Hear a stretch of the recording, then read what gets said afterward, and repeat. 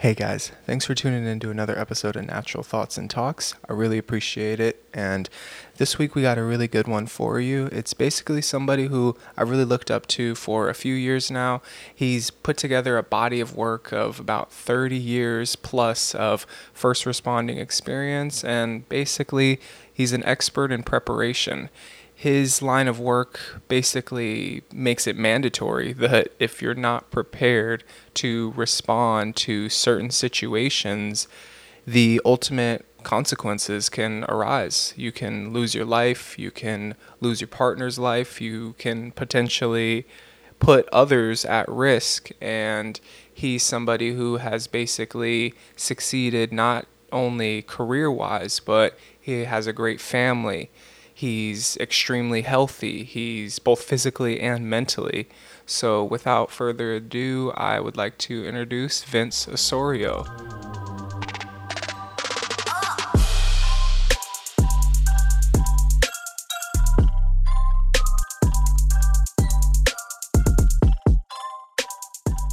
What's up? How you doing? I'm good. How are you? I'm doing well. How's your morning treating you? It's pretty good. I see you got your little castle here. You're the big man in charge, or what? Huh? Where are you at right now? Captain, right? Yeah. So I'm the operations captain here at Gardena PD, which means that basically anyone who's in uniform and out in the field works with me, and that includes our mainly our patrol officers, everything down to our K9 teams, our SWAT team, our riot control team, which is South Bay platoon. And then our negotiations team also. Okay. And then everybody in between. Yeah, so everybody reports to you, huh? And like you said, you were saying early that it's pretty crazy because you used to get punished in this office, huh? And now you're the guy on the other side of the bench. Tell me about that. Yeah, I don't know about punished, but I did get yelled at a few times in this office, growing up as a cop here. Try not to, one of the big things, growing up in, this organization or anywhere else is you learn from, your leaders of the past, right? So I always promised myself, if I found a good example, hey, I'm going to emulate this guy. I'm going to do this. I'm going to do this. If I found a bad example, which, obviously every department, every company has them, I always promise myself I will never repeat this type of, activity or, in carrying out any type of, discipline or, warnings or that kind of thing. And I wouldn't, I wouldn't be that guy. Yeah, that's something that I've been taking with me as well, is sometimes it's knowing what not to do is just as important as knowing what to do. Sometimes Absolutely. having those bad examples, you need them. And it's the people who have the ability to sort of identify that, recognize it, and be able to go left when those people are going right that Yes. end up being successful in the long term. Yeah. And that's a great segue into longevity. This is my biggest thing that I admire about you. I appreciate you. How old are you right now?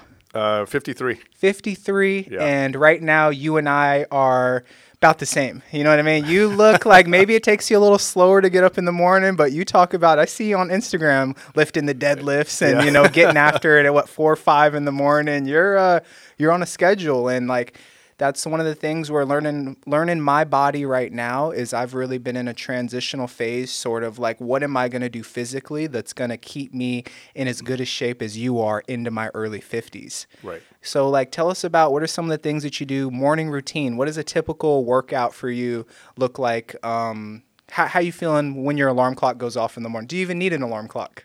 Seems like you don't. It seems like you just wake everybody else up. That's what it seems like. Well, we, obviously being on a schedule, after a while, your body just kind of adjusts and, you get up at, whether it's 5 or 6 or whatever it is on your own, a couple minutes before the alarm clock. I still set it just in case, because there are those nights when you get home and it's just like, well, I'm going to bed and, I'm done. Right. But, I try to get up and get a workout in, at least 5 or 6 times a week. I rest on the weekends every once in a while. And I think as far as my workouts now, just like you, they're kind of in a transition, because obviously my body's telling me, hey, you shouldn't be lifting this much. You shouldn't be doing this, and my wife's telling me the same thing, right? we joke at the house because, Snap, Crackle, Pop used to be a cereal. Now it's me getting out of bed. So, but yeah. So, I try to switch it up every day. When we were younger, obviously, strength was the big thing. Now I try to mix in, some cardio in the morning. We just got a new stationary bike, with all the TV screen and all that madness on it. So that helps. And then, when I get home from work, we'll throw the sandbag around or, hit the weights and, like you said, do some squats, deadlifts, those things that will help maintain balance over the years. I think that's the biggest goal because, when you talk about people getting a little more elderly, whenever you hear about them getting hurt, it's because, they fell and then, they had to get a hip replaced or a knee replaced or whatever it was. And, that core strength is what maintains your balance. So everything is kind of geared towards that now. Yeah. Sort of keeping your body, whereas it used to be exploding your body. You're transitioning from explosions to more of a keeping yourself from falling and snap, crackling, and popping. Oh, no, absolutely, yeah. Yeah, so that's super cool. And like I said, coolest thing is you got your own little dungeon down there in the garage, and that's something that I know the first thing I'm gonna put in when I get a house is just to make sure we get a good platform, a good rack, all the whole nine. Nothing fancy, but just I love how you guys have it. You keep the energy and the culture just in that tiny little garage. You go in that garage and you go, oh yeah, no, people put work in here. This is what it's about, and that's really amazing. And I think really the genre that I want on this podcast is preparation is key. And it's as important in how you prepare your body is how you prepare for your career, how you work your careers, how you work your family. You know what I mean? Yes. All that stuff. These are theories of mine that I've seen that, they're not in practice yet because this stuff is 10 years down the road for me, 15. So that's what I want to talk about is maybe start off with balancing, how do you balance the work-life stuff? How do you maybe not work too hard? Because a lot of the mentors that I'm having right now have really sort of pushed on hey, yes, work hard, but also take that time to not work too hard, buddy. Because I have that discipline within myself built and stuff that my parents, people like you were able to instill in me in my childhood that I want to know when do you sort of turn it off, and what are some things that you do when you come home from a long day's work to really stay important and stay present within your family? So, when you talk about work-life balance, obviously that's huge these days, right? And first, I want to thank you. So, you giving me a compliment about instilling anything in you, that's huge. So, thank you very much for that. But I think, so when I was a young cop, I would come home and, we were doing big things. We thought we were doing big things, chasing people, arresting bad guys, doing all that stuff. And I'd come home and that would be all that I would talk about. And then, my wife and kids would look at me like, well, are you done? Are you done? Yeah. So way back when, we came to kind of an agreement. Even if it was a super exciting day, 15, 20 minutes tops when I got home. Okay. And that was it. That was it for Cop Talk, unless something else came up, right? I like that, Cop Talk. You might have to start a podcast called Cop Talk. That's actually, we're going to put that one in stick a nail in that. We're going to circle back to that. But Cop, that's I like that. Go ahead. All right, thanks. But so that, this was my day. And then, obviously we talk about how everyone was doing at work or at school or, now it's, well, how's the grandson doing, Wyatt? And what was he up to today? All those things, right? And, again, we talked about examples earlier. I've had a lot of good examples for marriage and family life, and then I've seen a lot of bad examples too. And again, you have to learn from those bad examples. So I think I've done my best to try and keep that balance between, this place and going home. It's a little harder now because when you're a brand new cop, you come to work, you do your job, and then you go home. And then as you rise up through the organization, obviously there are more things that you're connected to, cell phones. At the same time, they're the best thing on the planet, and they're the absolute worst thing on the planet. Yeah. Because they can always find you, right? Mm-hmm. But, now, if we have a big incident here and I'm off, and this goes for anybody, from in our organization, basically from lieutenants on up, if if the big one hits, we're all coming back in, or we're giving advice on what to do, or moving logistics around to try and make sure that the guys here who are doing the hard work have everything they need to get it done. So there's always a little bit of a connection there. Yeah. You're carrying more weight now at this stage, and it's kind of following you around a little bit, so it's harder, basically, right? Yeah, absolutely. Yeah. Another thing, too, I love it when you talk about the internet, right? Because only old people talk about the internet. So go ahead and let's put me in a time machine right now, and let's go back. We'll get into the internet, but just it exists. This is my life. Like, Yes. You know what I mean? Yeah. I don't have any concept of, before the internet, well, this is how we used to do things. Right. You guys love to tell me that stuff, and it's like, I don't care. Like, I don't, why are we talking about, like, it's just, the trucks now have Wi-Fi. Like, I don't know what you want me to say other than, like, it's good. No, it's not. You're not towing as much as you do. Oh, sorry, there's cameras, Dad. You know what I mean? Right, Like, why don't we use them? You know what I mean? Like, so it's just funny. Let's go ahead and sort of get into, like, your origin story. Maybe where'd you go to high school at? Where are you originally from? Well, I was born in Florida. Okay. My dad was in the Navy, and then we moved out here when he got restationed. And I basically grew up here in the South Bay. Yeah. I went to Bishop Montgomery High School. Oh, okay. Yeah. I didn't know that. That's awesome. Yeah. So you're from the South Bay. Oh, yeah. Yeah. That's Yeah. awesome. You've been around a while. So you went to high school. What'd you do after high school? Did you go straight into the academy, the military? Which one came? Well, I did a little bit of college. Okay. Spent some time in the military, and then when I got out, I worked in the private sector, and I did a few different things. But I always, wanted to be some type of first responder. And while I was working at Sam's Club, actually here in Gardena, I got to meet a couple of the cops who would work there on overtime, and started talking to them. And it was always in the back of my mind. In fact, a couple of Christmases ago, my mom gave me a cassette tape, and she said, "Play it." So I went ahead and played it, and it was me at 4 or 5 years old, chasing my kid brother around, saying, "Get your hands up, you're under arrest." And that was her way of showing, hey, you've always wanted to do this. Mm-hmm. So I obviously went through the testing and all that. Didn't have a degree at that point. Did have a family at that point. So obviously my focus was on working so I could support them. And then I got picked up in 1995. Went to the Sheriff's Academy, spent 6 months there. And then came out here, did my field training, and then, I guess the rest is history. When you not the rest is history. Hold on, now don't skip over that. I know you're a humble guy. You like to just get it. We're getting into it though, so it's like, what were some of the things that you were worried about as you were making that decision? What were like the pros and the cons of deciding to become a first responder? Was there anything you were nervous about? What were you excited about? Things like that when you remember. 1994 or sort of around this time period, the early 90s at least. Yes. So you had already had your family. When was your first child born? So our oldest is our daughter, and she was born in 1989. Okay. So How old were you?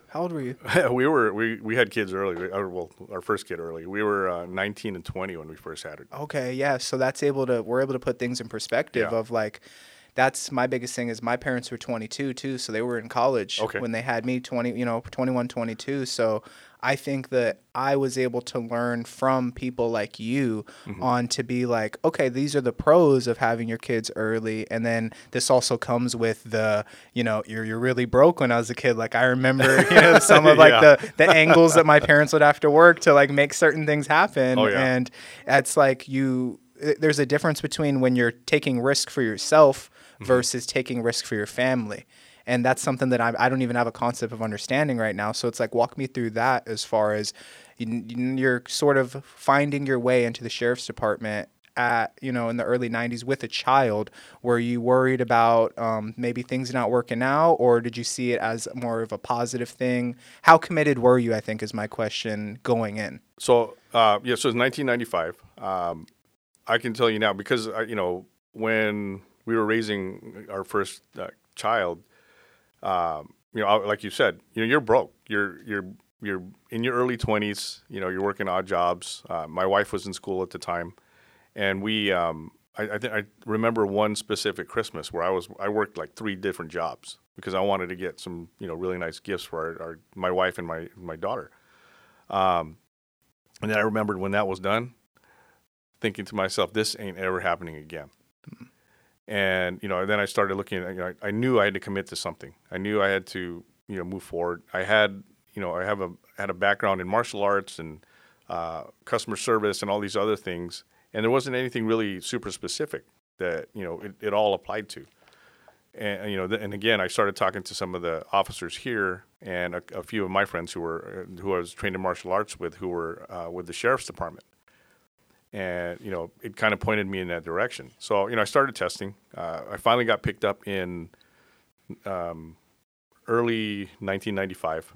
And a funny story there, because the day that I came in for my chief's interview, which is the last portion of your hiring process, I came in here.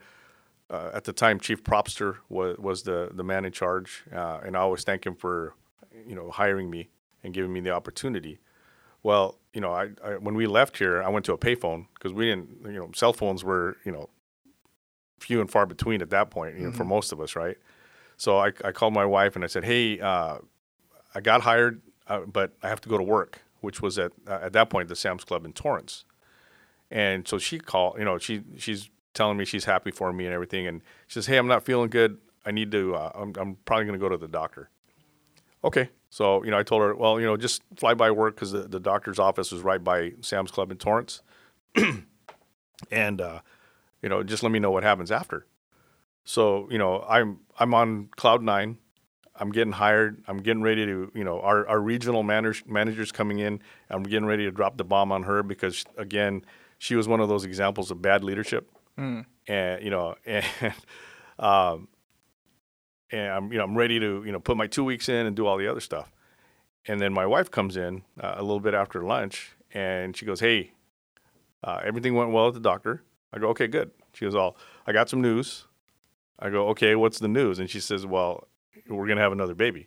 So now, you know, I'm in this emotional vortex where everything is spinning, right? It's like, oh my God, we're going to have another baby.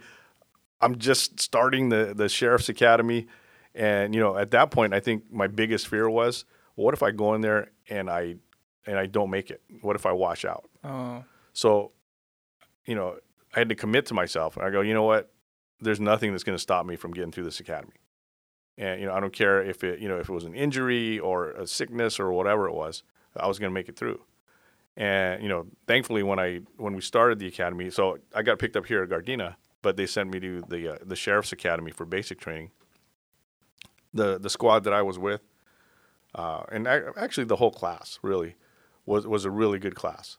And, you know, we supported each other going through training. A lot of us are still on the job, and a lot of us are still very good friends. You know, it's still weird to me, you know, even almost 30 years later, to be able to turn the TV on and go, oh my God, that's Cliff on TV. Or, you know, hey, that was Kamal on that helicopter, you know, that kind of thing. And, you know, I'm just glad to have had this opportunity. It's been a great ride. Yeah.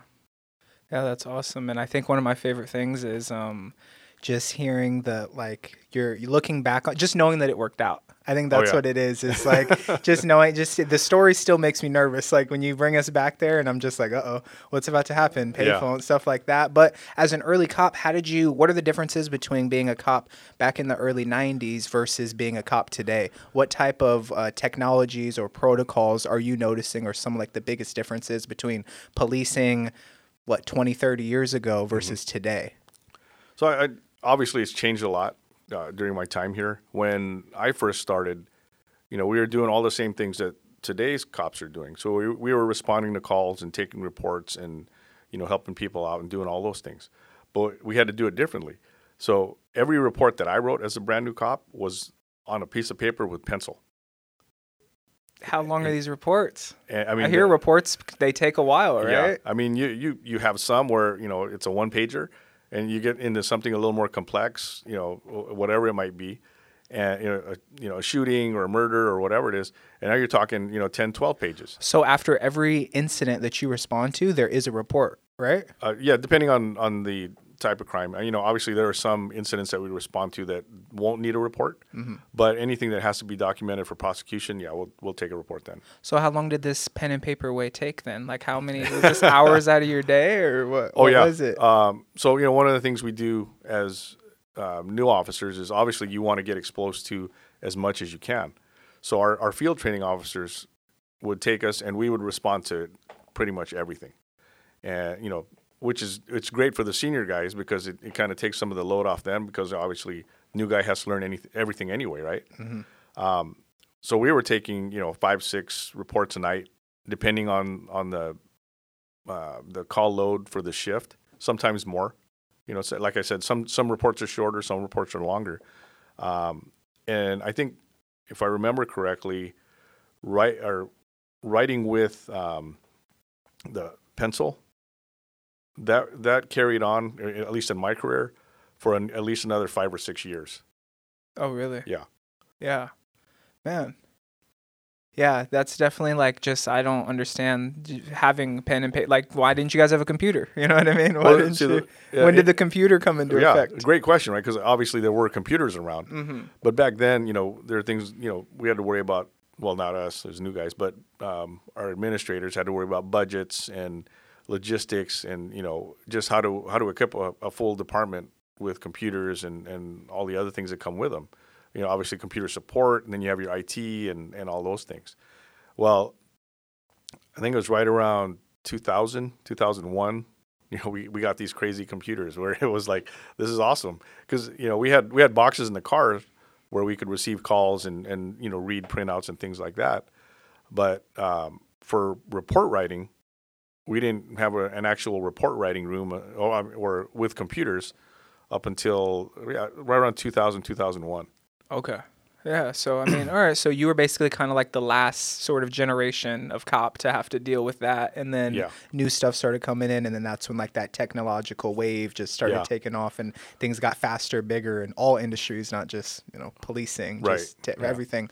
I think I want to know is like, what are some of the qualities that you look for? Obviously, you have extensive background in training, right? You want to tell us about sort of your like behind the scenes in building and training new cops, like the next generation of police officers? Yeah, so I've been lucky. I've been able to do a lot of different jobs here, but I think my favorite has always been being part of our training cadre. So I've trained people in defensive tactics, in tactics and SWAT operations and a few other things, tasers and handguns and rifles and, everything in between. And it's been super fun. But, I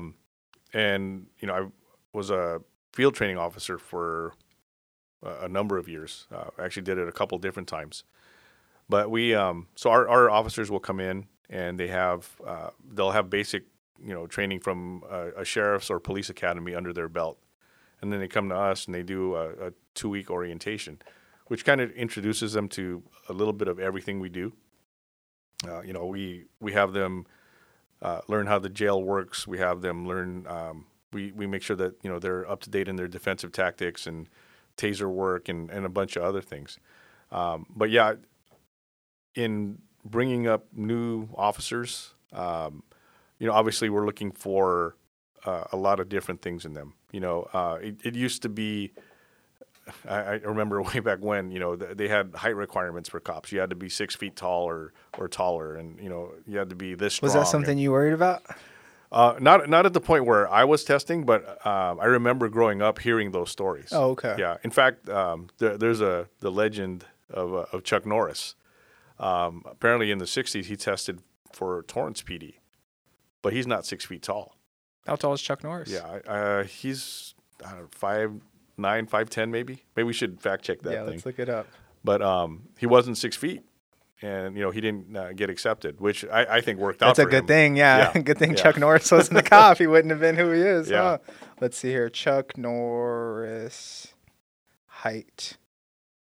He is Oh, 5'10". Yeah. Oh, that's See? okay. Oh, you're 5'10". You couldn't be a police Right, yeah, officer. you What? know. That doesn't make any sense. And that was, that was a little more than, 50 years ago, right? Yeah. So a couple generations of cops ago. Mm-hmm. But, obviously now things have changed. Even in the time that I've been here, our workload has changed. It isn't just chasing bad guys, taking reports, towing cars, or doing those kind of things. Now, there are a lot more issues that we have to deal with. We have, obviously the mental health is huge. So our officers are trained in how to respond to mental health situations. We actually have a joint car between us and Hawthorne PD, which is our Gardena Hawthorne mental evaluation team. And the officers that work that team actually ride around with a clinician who's assigned to us from the county. And they go around and, they're the primary handlers on our mental health calls. I think that's really good. Yeah. Like, that's really something that I feel was needed for a long time, especially in LA. And I think that as we see more and more of those, mental health crisis responders come up, I don't see how it would hurt anything. You know what I mean? It's going to only make things better. So I think the next thing I want to get into is what are some of the key qualities that you find in a good candidate for a first responder? And where would you recommend that somebody maybe just listening on the podcast, maybe a young guy like me who is interested, would go to potentially take the first steps in becoming a candidate for something like that? Well, and this is all personal, but I think, obviously you have to have the ability to learn and the desire to learn. We get a lot of guys and girls who apply, and they got great backgrounds, right? Just here at the department, we have former D1 athletes, we have military or former military. When I think about our military personnel here at the department, we have a wide range. We have pretty much every branch represented. We have a former Green Beret who works with us, really great guy. We have one of our female officers is slated. She's still in the Army Reserves, and she's slated to be a sergeant major. Okay. Which is it's the highest enlisted rank, and and she's still doing this job, and great lady, but I think when you're looking at those things that the makeup you want for an officer, they have to have the desire and the ability to learn. You want someone who is obviously physically fit, mentally fit, and someone who has the ability to actually talk to people. We over the last few years have noticed that our the way that we deal with people has to change.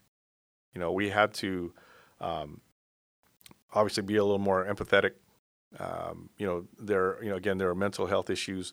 There are a lot of different issues out there, and we come into contact with all of them at some point during our careers. So I think the greater ability to adapt to situations, and just to be able to train and be ready for those things. Mm-hmm. Those are the things we're looking for. We don't necessarily want the strongest person or the super smartest person.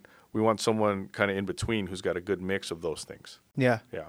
Yeah, and I want to talk about you. So you touched on staying mentally fit. Yeah. What are some of the things that you found best throughout your career that keep you in tip-top, keep your brain healthy, keep you just continuing to grow, and at least keep what you have and gain on new things? So, obviously, as part of our development here at the department, we send officers out, to different training classes for updates and criminal law and procedures and training and whatever, right?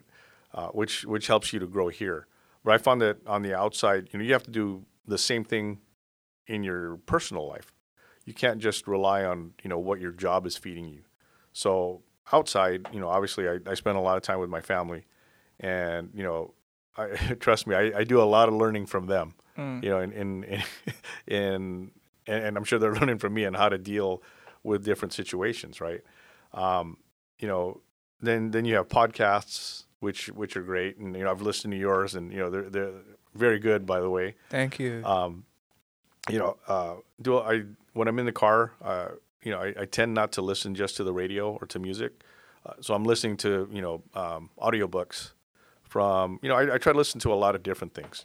One week I'll listen to something from the genre of preparation or training, and then maybe the next week I'll listen to something a little older. Like you talked about Miyamoto Musashi on one of your podcasts. Yeah. So it was weird timing because I just started listening again to an update. Yeah, that's like when I'm into those deep, like philosophical ones. I can't. There's no way you can just read it once and assume that you're gonna get everything. Oh, yeah. There's books where you got to go back 3, 4, 5 times and go, how did I not see this at the first stage? And something that, not to cut you off, I'll let you get back into it. But one of my biggest things is I'm so interested in looking back sort of at certain books that maybe I read 4 and 5 years ago, rereading it at a different stage in my life. Let's say I've moved in with my girlfriend. Now we have our apartment over here, and my girlfriend, Hannah, like she's not a co-host of this podcast. That's right. So me and Hannah obviously have moved in, and I'll reread a certain book and I'll be like, oh, I get that. Like this is how I deal with a potential argument that we were going to have. Maybe I just need to open up a little bit more. And this is what he's saying right here. This is what he means by this path of, you know what I mean? By mastering one thing, you can now use it in 10,000 other things, for example. You know what I mean? And it's like, that's the stuff that I'm into. And right now I'm definitely big on, let me pull it up right now. I believe it's Adam Grant's Give and Take. I don't know if you've read that one, but my former coach recommended it a few episodes ago, so I finally was able to get into it this month. And it's basically just about the importance of givers and takers. And he went on to it about this podcast, but I'm finally getting into it. And he was like, once I read this book, it was one of those like it hits you like a truck moments. Oh, wow. And I love those books where for him that's what it was. And I mean, for me, I'm interested, but there's certain like, one of my favorite books is Tony Robbins' Awaken the Giant Within. I read that one in high school, and it was just like, oh, this kind of puts you here. I want to hear about some of your maybe like top 3, top 5. There doesn't have to be a number, but maybe it's just one. What is that book where you can pull out where you're like, oh, this had the answers to what I needed at this stage in my life? Can you remember? So, obviously there are a couple different ones. You talk about, Book of Five Rings. Obviously The Art of War. I try to read that every couple of years, and like you said, when you can read it one time at a certain stage in your life, and then read it another time, maybe even just a few months later, right? And you get a totally different understanding of what they're trying to say. But one of my top books, I think, is it's actually a book a friend of mine gave me. It's over there in my little library. It's called Bruce Lee's Striking Thoughts. And he's got a bunch of different things, and basically it's just clips, and short stories that Bruce Lee wrote, and that really apply to a lot of different stages of my life. So that's another book that I'll go back and flip through and go, oh yeah, this is a little bit different than it was 10 years ago. But yeah, it's one of my favorites. Not just because it's Bruce Lee, but it was actually given to me by a friend who picked it up and went, Vince needs to read this book. So, that's pretty cool. Yeah, that's awesome. And I love Bruce Lee. He's one of my top 5 guys. And I want to talk about, like, was he one of your heroes growing up? Who else hits that list of, like, when you were a young man growing up? Me, top guy's Muhammad Ali. That's my absolutely. guy. Yeah. Ali, single-handedly, I'm not the biggest fan of boxing. I love sports and, but just the level of success that he was able to reach, given all the obstacles in his way to become the global icon that he is outside of his craft. Yes. That's what I strive to do, is whatever I'll probably end up, my first step is going to be business and finance coming out. And that's really what I'm interested in. I want to really help people with their money because I feel like it's it's definitely, we need more people like that in this world that really want to be selfless like yourself and make sure that things financially are taken care of. Because it's, it's money's a really big problem when you don't have it. And then, you know what I mean? And I'm sure you talk about some experiences with that, but when you do have it, it's smaller and you're able to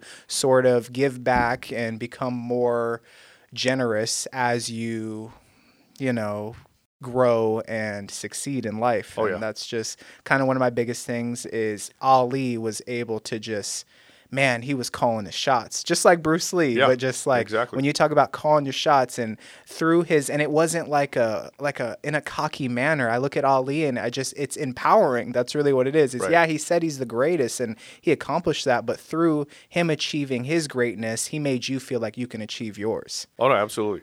And so who are some other guys back in the day? You got Bruce Lee, Ali, who else? Yeah, so growing up, we were all big Bruce Lee fans.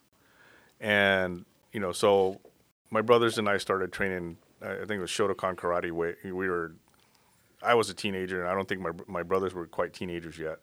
It was one of those things where, I got tired of getting my butt kicked, and we finally asked our parents, hey, can we go and start training somewhere?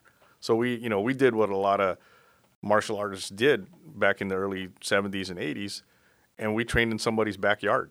Really? That's where you started? Yeah, we met with our Shotokan sensei, a guy named Anthony Silva, who I think is still around. But he met us in our friend's backyard and started our martial arts journey back then. Mm-hmm. So obviously I have a few heroes. My dad is probably always going to be at the top of my list.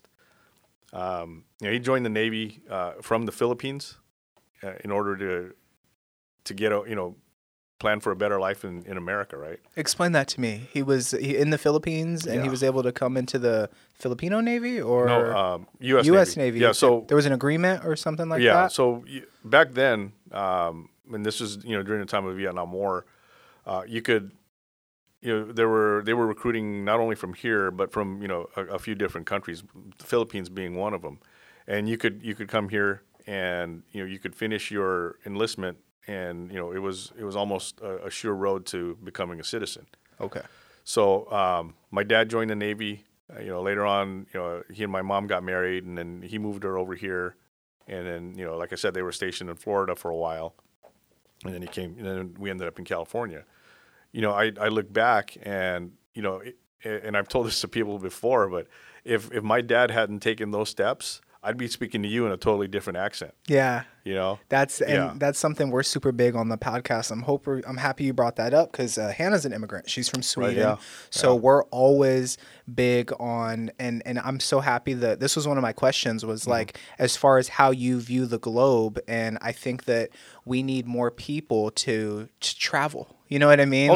Like we're going to get into that right now. Enough cop talk, but let's go ahead and switch hats over to, you being, your outside of work self. And just, I see you guys traveling. And that's one of the most things that I want to spend all my money on traveling. It's like the most important thing. It's something that the people, that help me out, they always say like, hey, you got to get out there and travel, especially do it while you're young, do it when you have kids, find a way. There's always a way to get out there. And it's like, my biggest thing is exposure leads to expansion. So by immersing yourself in different cultures and different geographic regions, you're able to really take it in from a different perspective. Right. And it's like, if you're just in America, America has a lot as far as like different states, different regions, but it's a different ball game when Hannah dropped us off over in Europe. And now I got to see stuff like that of, I'm doing it here, but guess what? This philosophy doesn't work over there, or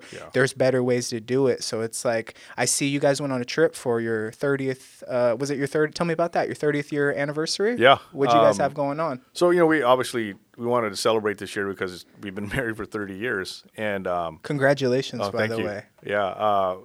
One of the things that we did this year was we went on just a short cruise down to Mexico. And it's actually a cruise that we've done before. But we just wanted to get away and was it the Ensenada one? Yes. How was that post COVID? Because I went on it before COVID, and then everything went down, and I just haven't. Was it the same, similar? I think For the most part, it was. It was. We were probably at somewhere between 85 and 95% population on the ship. Gotcha. It was obviously the people working on the ship were still taking precautions, and I think it was at that time. It may have changed between now and then. Their policy was that all the employees were masked up, and then it was optional for passengers. Mm-hmm. But I think for the most part, it went pretty well. It had been quite some time since our last cruise, but we had fun, and it was just a nice getaway. And obviously the biggest thing when you go on a cruise is not just getting away, but you get to meet a bunch of different people. Yeah. You're stuck in a small city for you gotta a say week, hi. right? Yeah, absolutely. So that's fun, and that's my thing too. Is Hannah hasn't been on a cruise yet. She's been everywhere. Like she spent time in Pakistan. They spent time in Syria over there. Her dad, you guys would get along. Next time he's in town, we're definitely going to link up because he spent time with the United Nations. Oh, wow. So, and that ended up taking him, and then even his dad, so he's probably your dad's age too, was the original Middle East crisis back in the 60s, 70s that happened. He was a part of that wave. Wow. So even her dad grew up bouncing around there. They've been everywhere. They were brought the girls over here. The girls stayed, and now they're back in Sweden. So we get to visit them, and it's awesome. Oh, nice. But, so yeah, we'll probably be out there. I don't know. We'll talk about Christmas maybe next summer. But traveling and stuff like that, I want to talk about that cruise is those burgers. That's the only thing I remember about those burgers. Do they still have did those make it through COVID? Do you remember those Guy Fieri, the guy from Minute to Win It? Did he still have those burgers on those cruise? I think there was one place on there. Okay. Obviously they have their specialty restaurants and stuff. Yeah. But I think that's probably the second best thing about going on a cruise is all the food, right? Yeah. And the first time we went on a cruise, it was like, oh, hey, we can go to main dining, we can go to the dining hall and eat whenever we want and all these things, right? And then you come back and you're 15 pounds heavier. Yeah. But I think my wife found the secret. So you make reservations for the specialty restaurants, and you have set menus, right? Mm-hmm. So now you're not going overboard and having to pay for it in the morning at the gym or whatever it is. But you're still very satisfied because the food's so good. Yeah. No, I think I'm taking advantage of my youth, and I'm just gonna pound it. The last time I'm serious. I had 3 or 4 burgers a day over the 3-day first. I had a dozen burgers of and fries included, and going. So that's fun. Where else have you guys been traveling? What are some of your most memorable ones over the past 10 years or so? So for our 25th anniversary, we actually traveled to Italy, and we spent I think it was almost 16 days. Man, that's awesome. You guys hit Rome, hit the whole works. That's something that I want to see. I've been seeing it, and it's that's my biggest thing of we can get into the concept of time as we were talking about, as far as you just having 30 years of marriage, you having 30 years of service that you got going here, and it's imagine 3,000 years of history. Imagine 10,000 years of history. And that's stuff that me going over to Europe, and we talk about this on the podcast too all the time, of just what is old here? Oh, this building was made in the 70s, the 60s or whatever. When was this? But I went over to Sweden, and her dad, Mats, his name is, that city that he's from was founded in 1284 or something like that. And they're just that building's one of our first buildings here. And I'm why is it still here? And they're just it's good. It's strong. It's still, they use good stones to build that. It's still here. And I'm that's just wild. So my concept of time being outside of just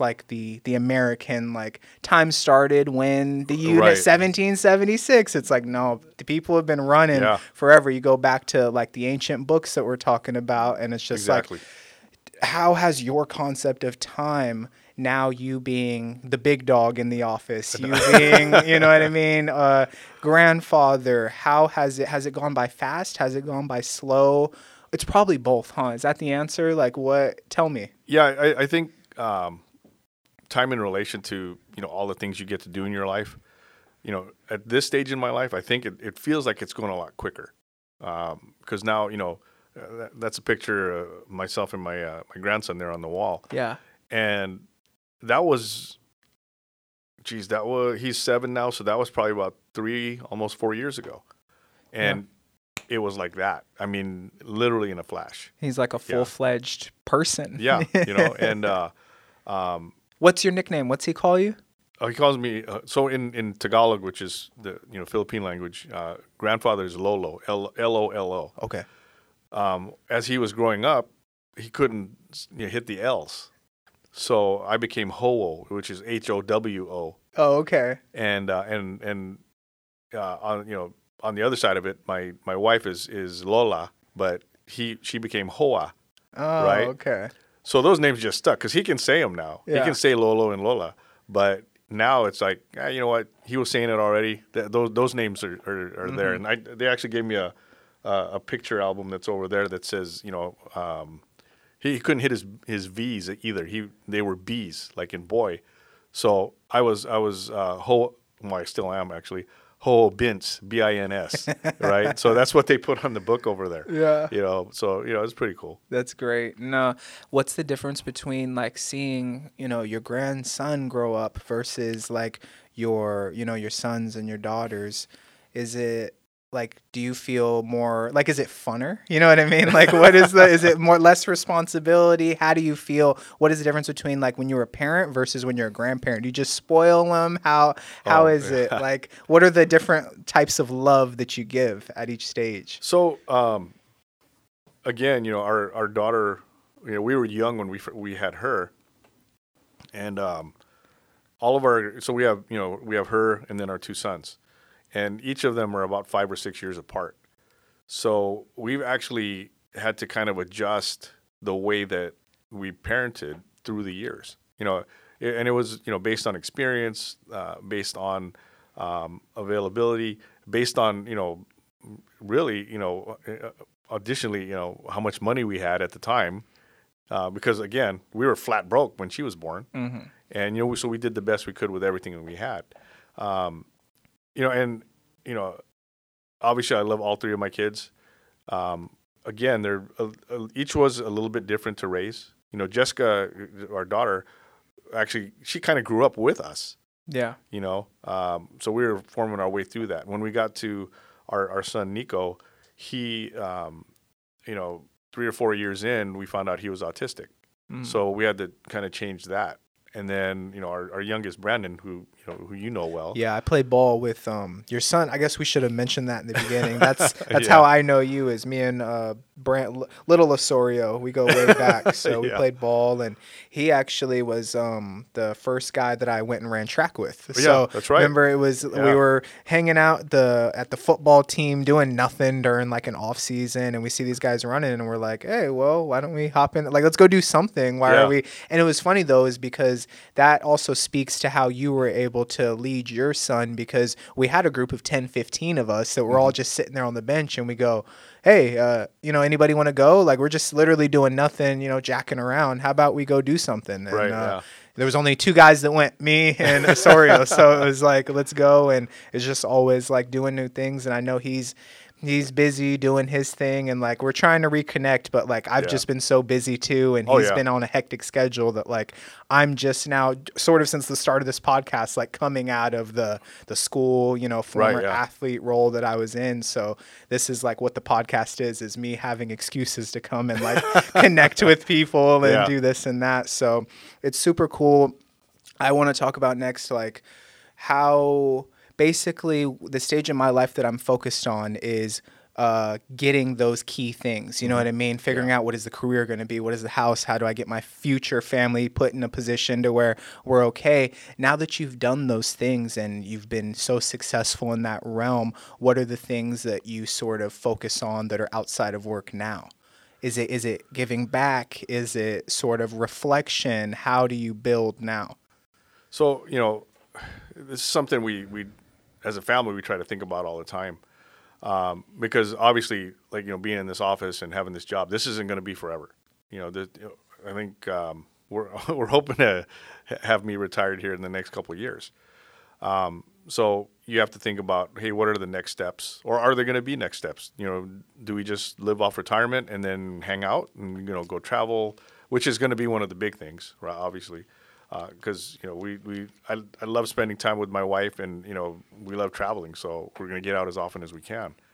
But now that those things are kind of set, the family, the house, and retirement, and all the other things, I think back, and a lot of the things, or one of the bigger things to me, I think, is being able to share the things that I know with people who don't know these things. And whether it's martial arts or preparation, mental preparation or physical preparation for something, how to respond in an emergency, the things you don't necessarily get when you're in school or learning at another job. Like if if someone who's working at the airport, may have a whole different idea of how to respond to an emergency than I would. Yeah. So I want to be able to share, how to come up with your own personal operations plan for, daily life. And my kids have been through a lot of the classes that I've taught, and they could probably teach them for me right now. But which I'm glad for. But I'm even more glad that they can actually, like when Brandon hooks up with you again, you might have a conversation about preparation, or hey, what if this happens? Well, this is what you do, or these are your options, those kind of things. Because growing up, we had our parents, but there weren't that many people out there who were doing those types of things. A lot of institutional knowledge was kept, and when you pass, you take that all with you. It's not like you put it in a computer bank and someone can go, hey, what did Vince say way back when? Yeah. Well, guess what? It's gone. So I want to be able to share that with not only my family, but everybody who I run into. Yeah. Yeah, that's awesome. And that's honestly that's one of my biggest motivating factors for starting this podcast is, I don't want to say it was selfishly, but like selfishly, I wanted, I don't know if you read Green Lights, Matthew McConaughey's book, Green Lights. Oh, no. Oh, that was, number one Times bestseller. That was a big one for me. I recommend you check it out. It's like 200 pages. It's super short, but at this stage in your life, dude, you can write Green Lights. Like, you get it, but it's entertaining because he's an actor and he's like, the icon that he is. It's interesting to see his story of how he started from just a young butthead in Texas and was able to grow into the brand that we know today. Right, yeah.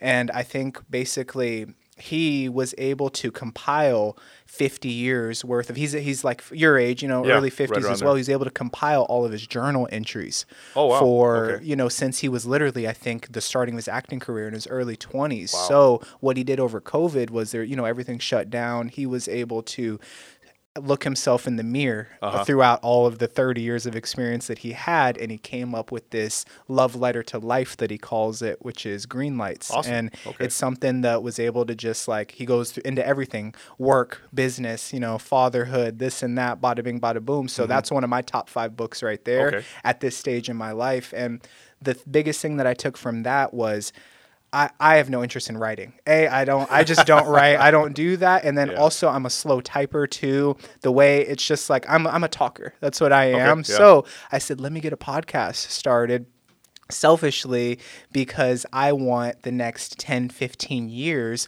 on file that I can go back and listen to it's up on Spotify, Apple Podcasts. I don't think Spotify is going anywhere anytime soon. So let me get this stuff uploaded. And then an unfortunate byproduct would be if somebody finds value in what I'm doing and the types of conversations that we're having, that's just icing on the cake right there. So it's like, for me, I didn't even care if anybody listened. It's more for me getting to sit in front of you and take these lessons that you're dropping right now. And then 10, 15, 20, 30 years from now, when you're gone, I have this right here. I'm going to make sure that this stays and I can go pull back from it and go, oh, although he's not here, I still have what he was able to leave. You know what I mean? Right, just people like that. That's the important thing here. So it's like maybe even you starting your own podcast. I'm a big advocate for it. It's low stuff, get into it and just start getting those thoughts out. There's things where I go, even when I'm listening to podcasts, I go, oh, let me take that. Let me explore my thoughts here. And this is one of the few times where I can actually slow down and you're literally in my brain. And that's like the biggest thing that I'm learning even starting this podcast is hearing your voice at the same level that I hear my own voice at, it's so different. Yeah, like I'm literally kind of in your head more Right, than yeah. if I was just speaking to here. Oh, So yeah, it's absolutely. like it's even helped my relationship. And we don't have 30 years of marriage, but the 4 years that we do have, why is it that I hear her most in the podcast, and she'll say the same thing she said already 5 times, and then I hear Right. it here because I go, oh, I wasn't thinking of what my response to that was going to be. Oh, And yeah. that's like the biggest thing that I want to get into. And we got maybe 2 more topics we can get into, but it's like communication. Yeah. You talk about being big on preparing and having a plan, but it's like I think another facet of that is the communication part. Do you want to get into that? Is like, what are some of the best ways that you've found communicating to all people what the plan is? Well, it's a great question. This is my first podcast. Okay. So, again, like you're saying, I can hear myself at a different level, and it's kind of weird still, right? Well, I think as far as communication, it runs the gamut, right? So you have, obviously, there are easy ways to do things. We can send out emails, we can send out videos, we can do a bunch of different things. You can teach a class, whatever it is. I think these days, one of the biggest things that I've noticed as far as communication is,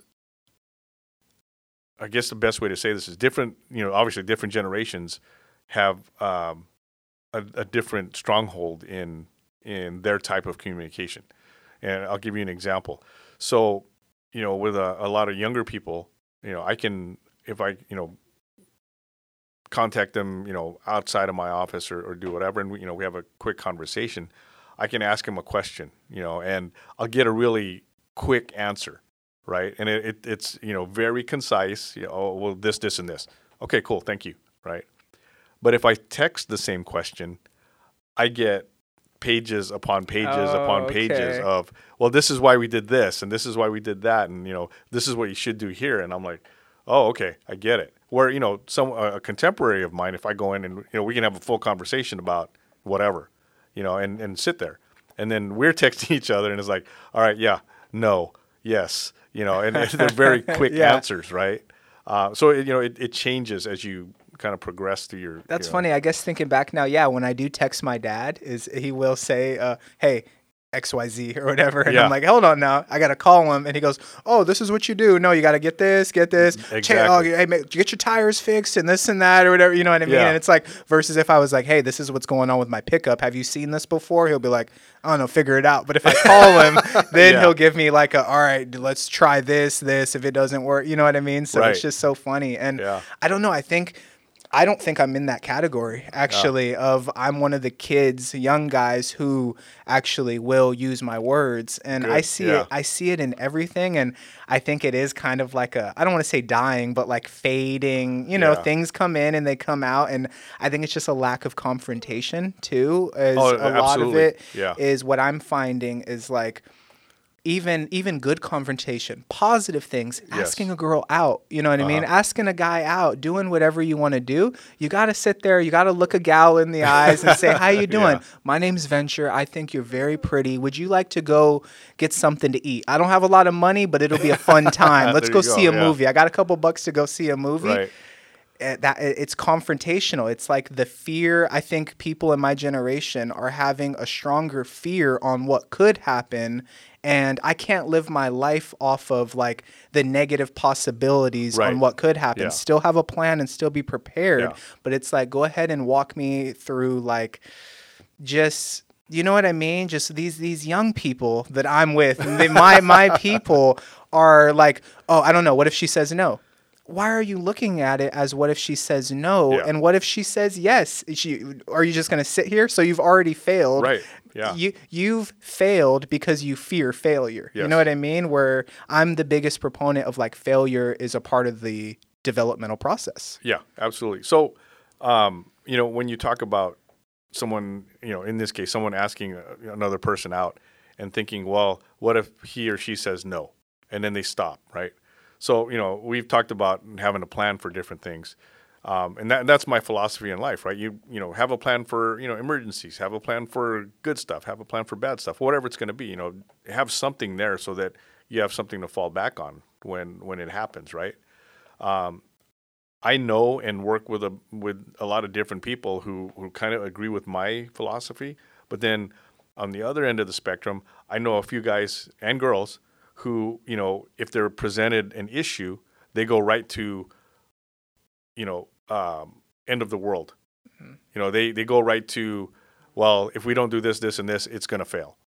And, which in some cases it's probably a good thing, but not in every case, because then you're overthinking every situation you walk into, whether it's asking someone out or, it's responding to an emergency or whatever it is. For me, overthinking is almost worse than not having a plan at all. Yeah, okay. You got to be somewhere right in the middle, and that way you can adapt, right? Because if you're overthinking it, number one, you're burning the time that you're using to overthink the situation, and number two, you're going right to worst case scenario instead of doing a progression in your head. And there's this thing called backwards planning, right? You take your issue, whatever your objective is going to be, and then you work your way backwards to well, this is what happens when we get to the objective. And then just before that, the steps to, well, how are we going to get to the objective? How are we going to plan for it? What are the things we need? And so on, right? And that's a normal human process. But a lot of people overthink things, and then, like you said, they just give up. Mm-hmm. And just, you know what? It's not going to work. This, we shouldn't do this. Forget it. Let's move on to the next thing. And then that idea dies. Mm. So I try to avoid the whole, overthinking thing. I think I want you to go even deeper into, you're a man who has gone through or responded to hundreds, if not thousands, of emergency situations, correct? Where do you think your baseline is when you don't know? Because that's probably okay. So that's the thing I want to ask is, like, when you don't know, that unknown, you don't know if it's going to be as bad as they say it is. You don't know if it's going to be as good. That could be bad. It's unknown. Right. That fear of the unknown. How do you battle that issue? So I think a lot of it comes to your training and preparation. Okay. And, this has been said on hundreds of different podcasts, but, you hear the saying, you have to rise to the occasion, right? It's not going to happen. You will fall to your highest level of training, and then that's how you will respond. So, in our cases here, we're trained to respond to a bunch of different things, whether it's,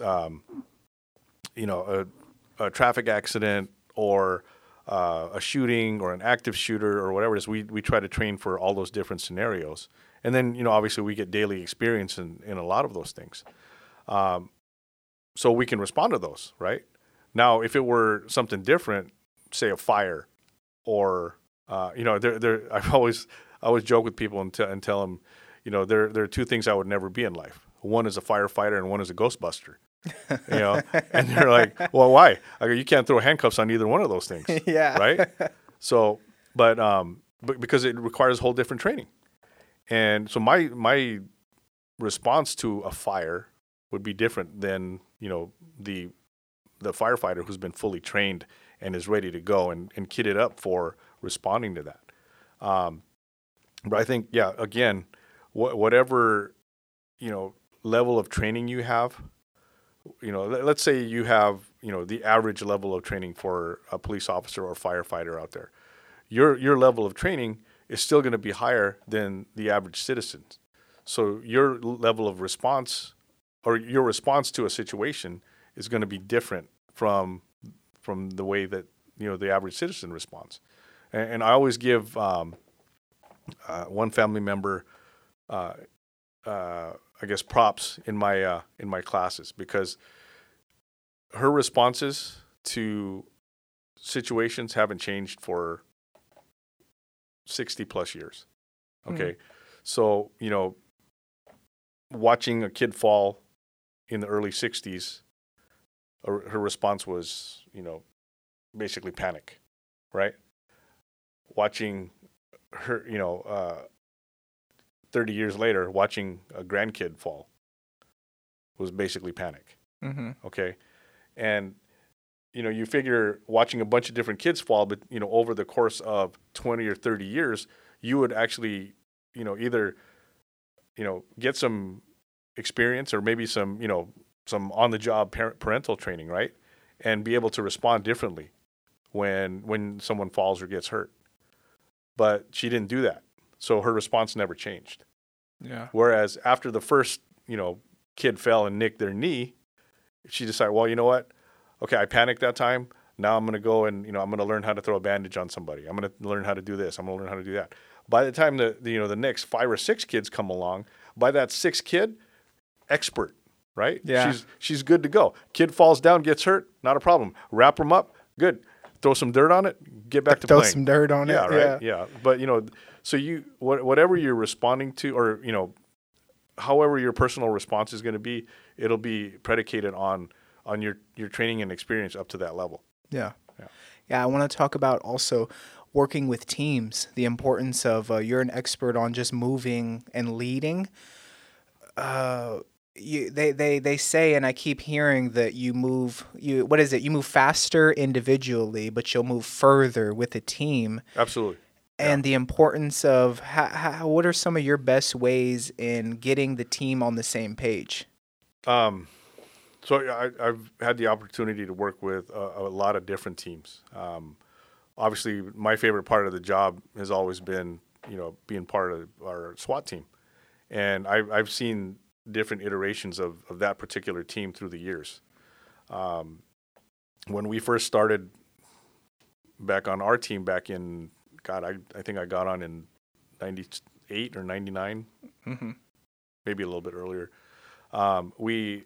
How fast, real quick, with the SWAT team, I like that we're getting into this. How fast do you guys get ready? That's a lot of stuff going on. That's the giant armored truck that comes in with how many dudes are in there? It's like, it seems endless. I feel like there's like 50 guys in there. When I've seen them twice where they roll up and they come out and I'm like, whoa, what's going on? Well, like our Bearcat can hold, I think it's 12 guys fully kitted up, including the driver and the front passenger. Does the driver get out too?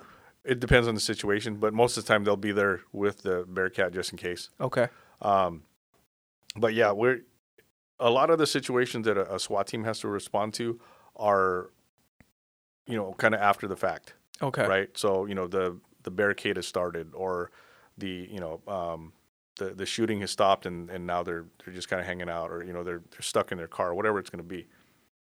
So they get a little bit extra time you can kit up, you can come up with your plan, you can do a bunch of different things. And then on the other side of things, a lot of the things that our team does are pre-planned. So search warrants, arrest warrants, things like that, where you get your basically your target package, and this is who we're going to go arrest, or this is where we're going to serve the search warrant. And again, you do the backwards planning. And so you have a little bit of time to plan prior to the actual execution of that warrant. Yeah, that's awesome. I think also another thing that I want to talk about too is like firearms and safety like that is I think that I know a big issue that I'm seeing is people who are in my age category are going out and purchasing firearms, and they're not training, and they're not really going through the proper steps of what you should do to be a responsible gun owner and have certain plans and stuff that goes in. So I'm interested in, in the future purchasing, firearms and going through the proper trainings. Where would I go? Obviously I would go through you, but where, you know what I mean? You would teach that stuff, but where would somebody go to start that process? So right now there are a lot of different companies that have sprouted up, especially even in our area here, right?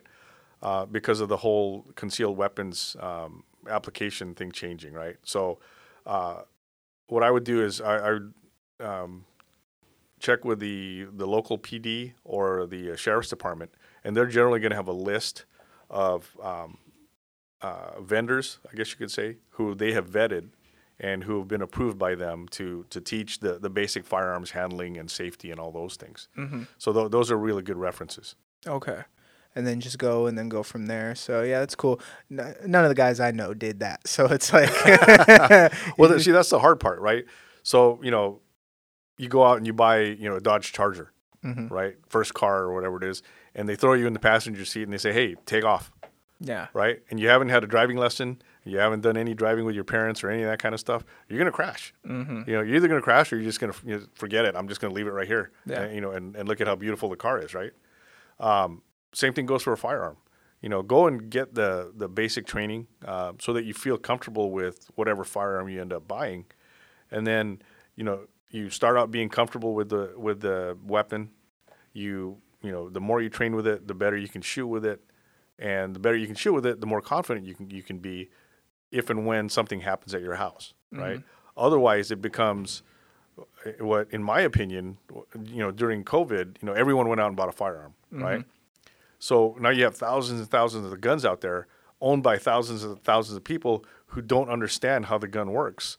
And, now it's sitting in a closet or in a drawer or wherever it is. And hopefully it's, safely locked away.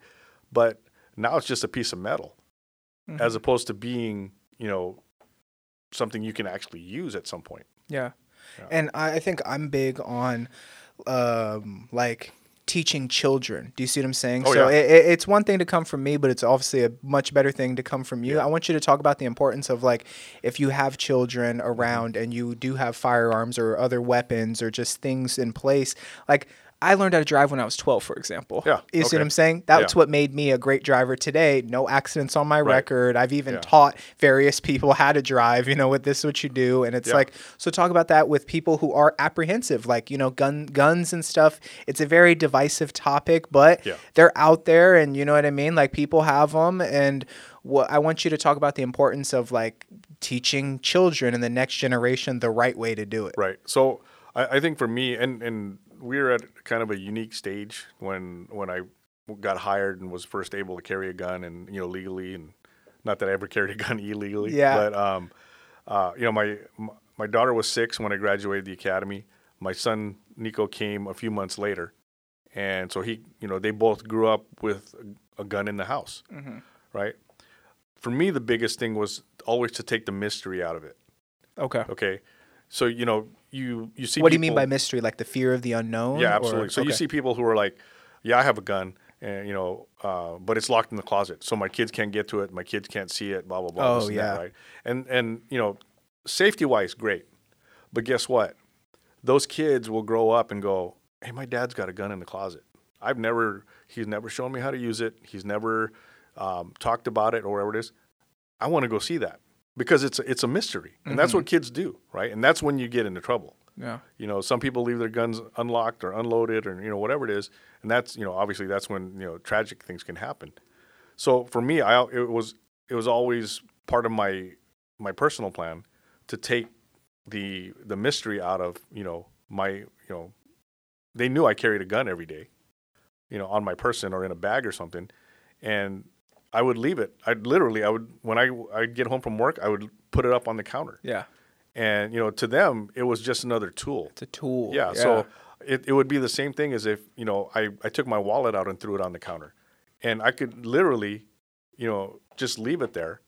And at certain points in our kids' development, I could actually tell them, hey, I'm in my room or whatever it is.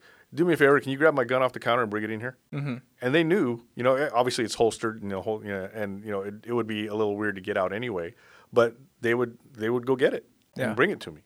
And that still stuns a lot of people that I know because they're like, oh my God, you let kids handle guns. I go, well, no, I didn't just, leave it there for them to handle. Yeah. There was a lot of that preparation that went into that and, taking the mystery out of it and, making sure that they knew how guns operated and what the effects of shooting a gun at something were. All of my kids grew up learning that stuff. Yeah. They knew that, okay, if I press this trigger, something's coming out of the barrel, and if there's anything in front of that, the bullet, then it's going to get destroyed. And it helps teach about that next step of that afterthought of connecting, just like you're talking about stopping. You start to go strategize and go, then this happens, then this happens. Exactly. And then you can start to create plans from there. Yeah. And it's like, that's my thing is I don't have anyone in my family that was like big on guns, stuff like that. So every time I bring it up it's always been like, cause I've gone with friends and people and like, shot firearms and stuff. And like, I got that same rush that I get when, when I'm lifting weights. I go, there's an increase in energy of like, oh, okay, let's keep doing that. Let's get better at that. And it's like a process where with the target doing it, I'm like, oh, this is something that like I really want to get into and like really want to get better at. But I just didn't even know where to start, where's that thing at? And it's the same thing as like, I'm 2 weeks on the job as my, like a jet ski. Yeah, we can get into that right now. We'll finish up with that. I got some stories for you already, man. Just literally 2 weeks on the job, and the rush that we get is people aren't understanding that we're taking out 100. We're taking a jet. Have you been on a jet ski before? Oh yeah. When's the last time? Geez, it's been over 10 years. Okay, you haven't been on a jet ski then. Oh, really? The jet skis are newer, they're bigger, they're faster, they're stronger. Oh, I bet, yeah. So now the jet skis are running at about 170 horsepower, but they're only 800 pounds. You'll throw on another probably 100 pounds in fuel, and then you're about 200 pounds. So it's about 1,000 pounds that you're out there riding at 170 horsepower though. So you're flying. Yeah. So the thing is I'm pushing 60 on the waves. I got to get it to a lake. If I can get somebody out there, I'm pushing out there, boom, boom. But that's the same rush that I get, when I work out, when I train with firearms. It's all the same thing of just like, you want to get better at your craft. You want to continue to master your craft. And I think let's go ahead and I want you to talk about the importance that you found in trying to master your craft and what you found have been some of the biggest life lessons in honing in your talents, your skills, and your passions. Talk about that a little bit, and then we can just close out with like the jet ski stuff. And, you know what I mean? Well, so whether it's, martial arts or, shooting or, exercise or whatever it is, I think the biggest thing for me is, obviously you have to do some research, right? Because, you can always practice. You can, you get reps in, like for shooting. If you can't get to the range, you dry fire. You do a bunch of different things, right? And what is that? What is dry fire? Dry fire. So basically, drive or dry? Dry. Okay, D-R-Y. dry. So basically, dry firing is, you make sure your weapon isn't loaded, and you're practicing your grip, your breathing, your trigger press, and follow through, and a bunch of other things, right? So you can do that. Obviously, when you're exercising, you see what works for you and what doesn't work for you. Mm-hmm. But I think the biggest thing is doing some research and actually getting some good coaching. Yeah. Like I said earlier, I've gotten to teach a lot of people how to shoot, but that wouldn't have happened unless I went out and got training in how to shoot better myself. Yeah. I was lucky. There were a lot of guys here at work who, were really good shots, so they worked with me. I went out and I was lucky enough to go to a range master school where, they took my shooting and brought me to a whole new level with, little tweaks here and little tweaks there, right? But I think that's the biggest thing. You go out, you get some quality teaching, when you and Brandon were playing football, right? Coach Holt didn't just say, you guys go in there and lift these big old weights, and then I'll be right back, right? Yeah. He showed you how to do stuff because that was his base. Yeah. And it did really well for you guys. Yeah. But having those coaches, having those people there in your life to kind of tweak you where you need to get tweaked in order to to bring you to your next level, I think it is super important. I think another thing that I want to talk about is, and it's kind of more of a vulnerable question for you, so let me know, but it's like clearly or you might be, are you a better shot than you were back in the day? Or like certain skill sets of being able to do certain things. Yeah. I just now stopped growing. I just now find that 22 filled out. Okay. Now I'm able to do things with my body that I'm like, oh, that's nice. I'm able to do certain things where I wake up in the morning and I go, oh, I think other people might be a little sore. You know what I mean? Right, I'm good. I feel amazing. I feel like someone's giving me these superpowers just as like a young man. Keep going. And unfortunately, like a lot of people, in my category, they're not taking advantage of those things. They're not really working their body or just there are other things like they can. But that's the thing that I have is I have my youth and I'm strong as fuck and just like just go. Like I'm like I know I wake up just jacked. Let's go. And I love that. So how do you I'm a little scared. I'm a little scared of getting older. You know what I mean? As far as like in that sector, not now as far as like business and marriage and love kids, all that. I'm super excited for that. But I'm like, I don't want to be in my 50s. Debunk the fears for me of like, I don't want to be an old guy. What do you Yeah. mean? You know what I mean? Like, I feel good right now. Right, How much of a drop off is it? Is like, so I think here's my question. How much of a drop off is your own doing, as far as, you not staying up to date with what you needed to do, you not Right. working, what you need to do, and how much of it is, life, God, by Yeah. science, like how much of it? So I think it's actually it's 50-50 Okay. for that drop off, right? So obviously, like we mentioned earlier, I did a lot of training with our SWAT team, and when I was physically on the team, from being a team member to a team leader and then finally team commander, I was able to get out and do those things that our SWAT guys have to do. Got to work the tactics, clearing rooms, working problems. I got out on the range with them, as often as I could, and and our guys shoot a lot. Yeah. Because obviously you want to prepare, right? And I personally I have noticed my shooting scores aren't terrible, but they're not as good as when I was shooting all the time. And it goes for anything else, right? If like in your case, if you're lifting weights all the time and then you take a 6-month break or whatever it is, you're gonna come back and not be as strong as you were. And then for the first couple of weeks you're gonna be thinking, oh my God, what did I get myself into, right? But I think in order to combat that drop off, it's one of those things where you have to just maintain a constant, right? So you might not, maybe you don't want to deadlift or PR your deadlift every week, right? So maybe now you spread it out a little more. But in the meantime, you're still on your regular schedule for your deadlifts, for whatever it is, for your regular workouts.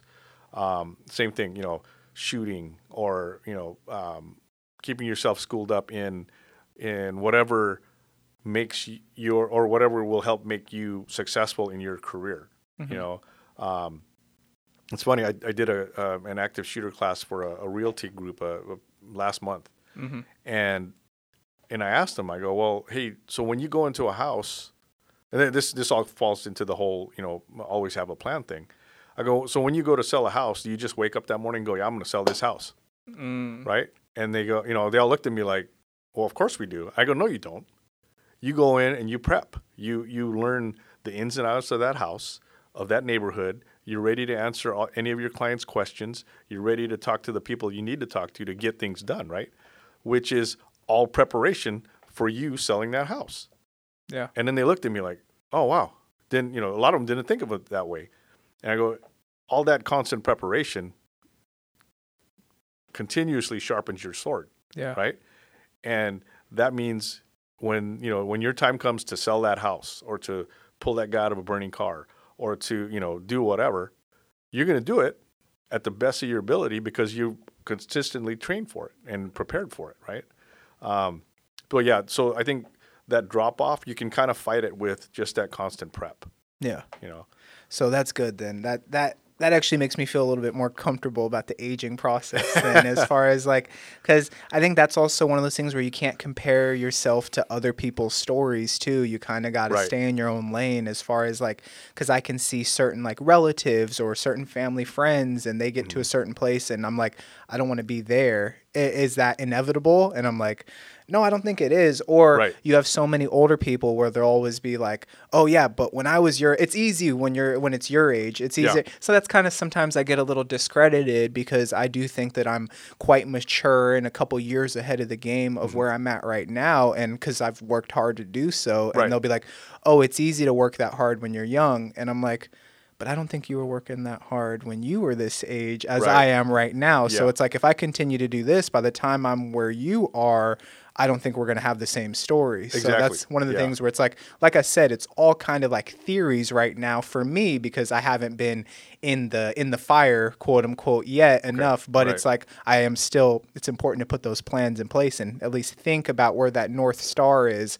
so that when it's time to start traveling, you have a way. Yeah. So that's one of those things. It's one of those things where because I've got people in my life like that too, right? Where oh yeah, when we were younger and blah blah blah, and all all the things that I guess you could say older people say, right? Well, to your point, you're absolutely right. your grind is different from their grind, way back when. And, your grind is obviously focused on, hey, I want to get this done. I want to do this. I want to do this. I know a lot of elderly people who, past their prime or whatever it is, who, I don't know, for lack of better wording, have just, they're just signed out. Yeah. And, they hang out, they do whatever it is. And, because of the effort that has to go into different things, they just don't do them. Mm-hmm. Right? Oh, my feet hurt. Well, your feet hurt, or my back hurts, this and that. Well, if you get up and you move once in a while, then they will hurt less. Yeah. Right? As opposed to you just sitting on that couch watching TV, vegetating, whatever it is. And so those are those things you got to keep moving. You got to keep pushing. And, if you don't, then you just become this couch potato. Yeah. And then, that's it, right? I mean, that's your life. Yeah. And, and we've talked about travel and families and things like that. There are so many different things you can do out there that, there's no excuse not to do them. Yeah. Things that don't even feel like they're benefiting you. Jet skiing, for example, Yeah. something so fun. But when we get you out there, that day, you're going to be wrecked. You worked out all day long. And it's just something that's so cool that I admire about you and your wife, that like when I see pictures and stuff, I see the family pictures, I get your wife mixed up with your daughter. You know what I mean? Sometimes just like, wait, hold on, which one, who's who? But because you guys have been able to stay so healthy and active throughout your lives, that like you just answered my question, was like, no, it seems like these fat people, it's intentional. Like it's their own doing. And if you just stay on your course and don't fall off that cliff of like, a lot of people work out when they're young, but I'm sure it gets harder and harder as you age if you don't have that like discipline. So that was my thing is, I actually feel myself, I'm sure you have to feel the same way too, let me know, is where if I don't work out at least 5 to 6 times a week, I can feel my mind start to wander to different places and go darker than like I get down on myself. I get like, which is weird because I think the like conventional thought would be like, oh, you're going to be tired if you work out. I'm like, no, I'm a lunatic if I don't work out. Like you're going to be sitting in front of a guy that's more angry, that's more irritable, that's this, unless I go out there and take my hour to go jack some weight around and then now I can sit down and I'm good. So whatever you're doing, whether, if you're, throwing weights in the garage around, riding your bike, running, doing whatever, everyone has their own personal release, right? And this is some of the advice that I've given to a few of my friends, as they're getting married throughout the years, because they always ask, well, hey, you've been married the longest out of all of us, and what's the secret? And I tell them, I go, the secret is me time. Okay. So they go, what do you mean? I'm getting married. I'm going to spend the rest of my life with my wife. I get it. I know you are. And I'm hoping that you're able to do that. But when I say me time, your wife is going to need time to do those things that only she can do, or that really physically and mentally benefit her, right? So you got to do the same thing. Whether it's, throwing the weights around or riding a motorcycle or, riding a jet ski or whatever it is, if those are the things that you do on your own, you have to take that time. You have to do that, right? So, yeah, absolutely. I like that. Yeah.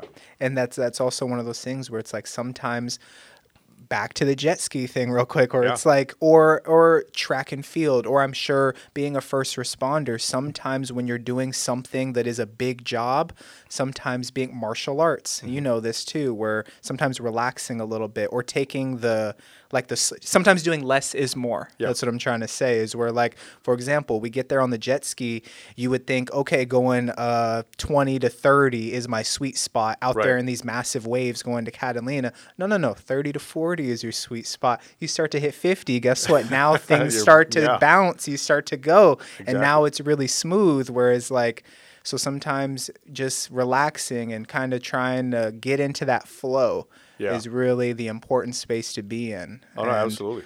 Yeah, that's awesome. Well, I definitely appreciate you coming on the pod. I think we have more than enough than what we need, and maybe we can just chat off the pod a little bit for a couple minutes, and then we're good. How'd you think about it, though? So, like I said, the first podcast I've done. Yeah. It's a little weird having the the microphone in front of me and everything. But yeah, it's really nice, really cool. You like the flow of everything. Yeah. Did a good job as a host. Oh, yeah, and, absolutely. made you feel nice and comfortable. Yeah. That's awesome. Well, like I said, before we close it out, I hope to have you on again real soon. And I hope you had a good time. And yeah, thanks for coming on and being a great guest and talking about the importance of being prepared and just letting us into how you see things. It's one thing for me to say it or have, like I say, theories about it or what's going on. But when you really come on and have an expert confirm it, that's when things get real. You know what I mean? Well, thanks for having me, Venture. Of course. And we'll have you on again real soon. And peace out, guys. See you later.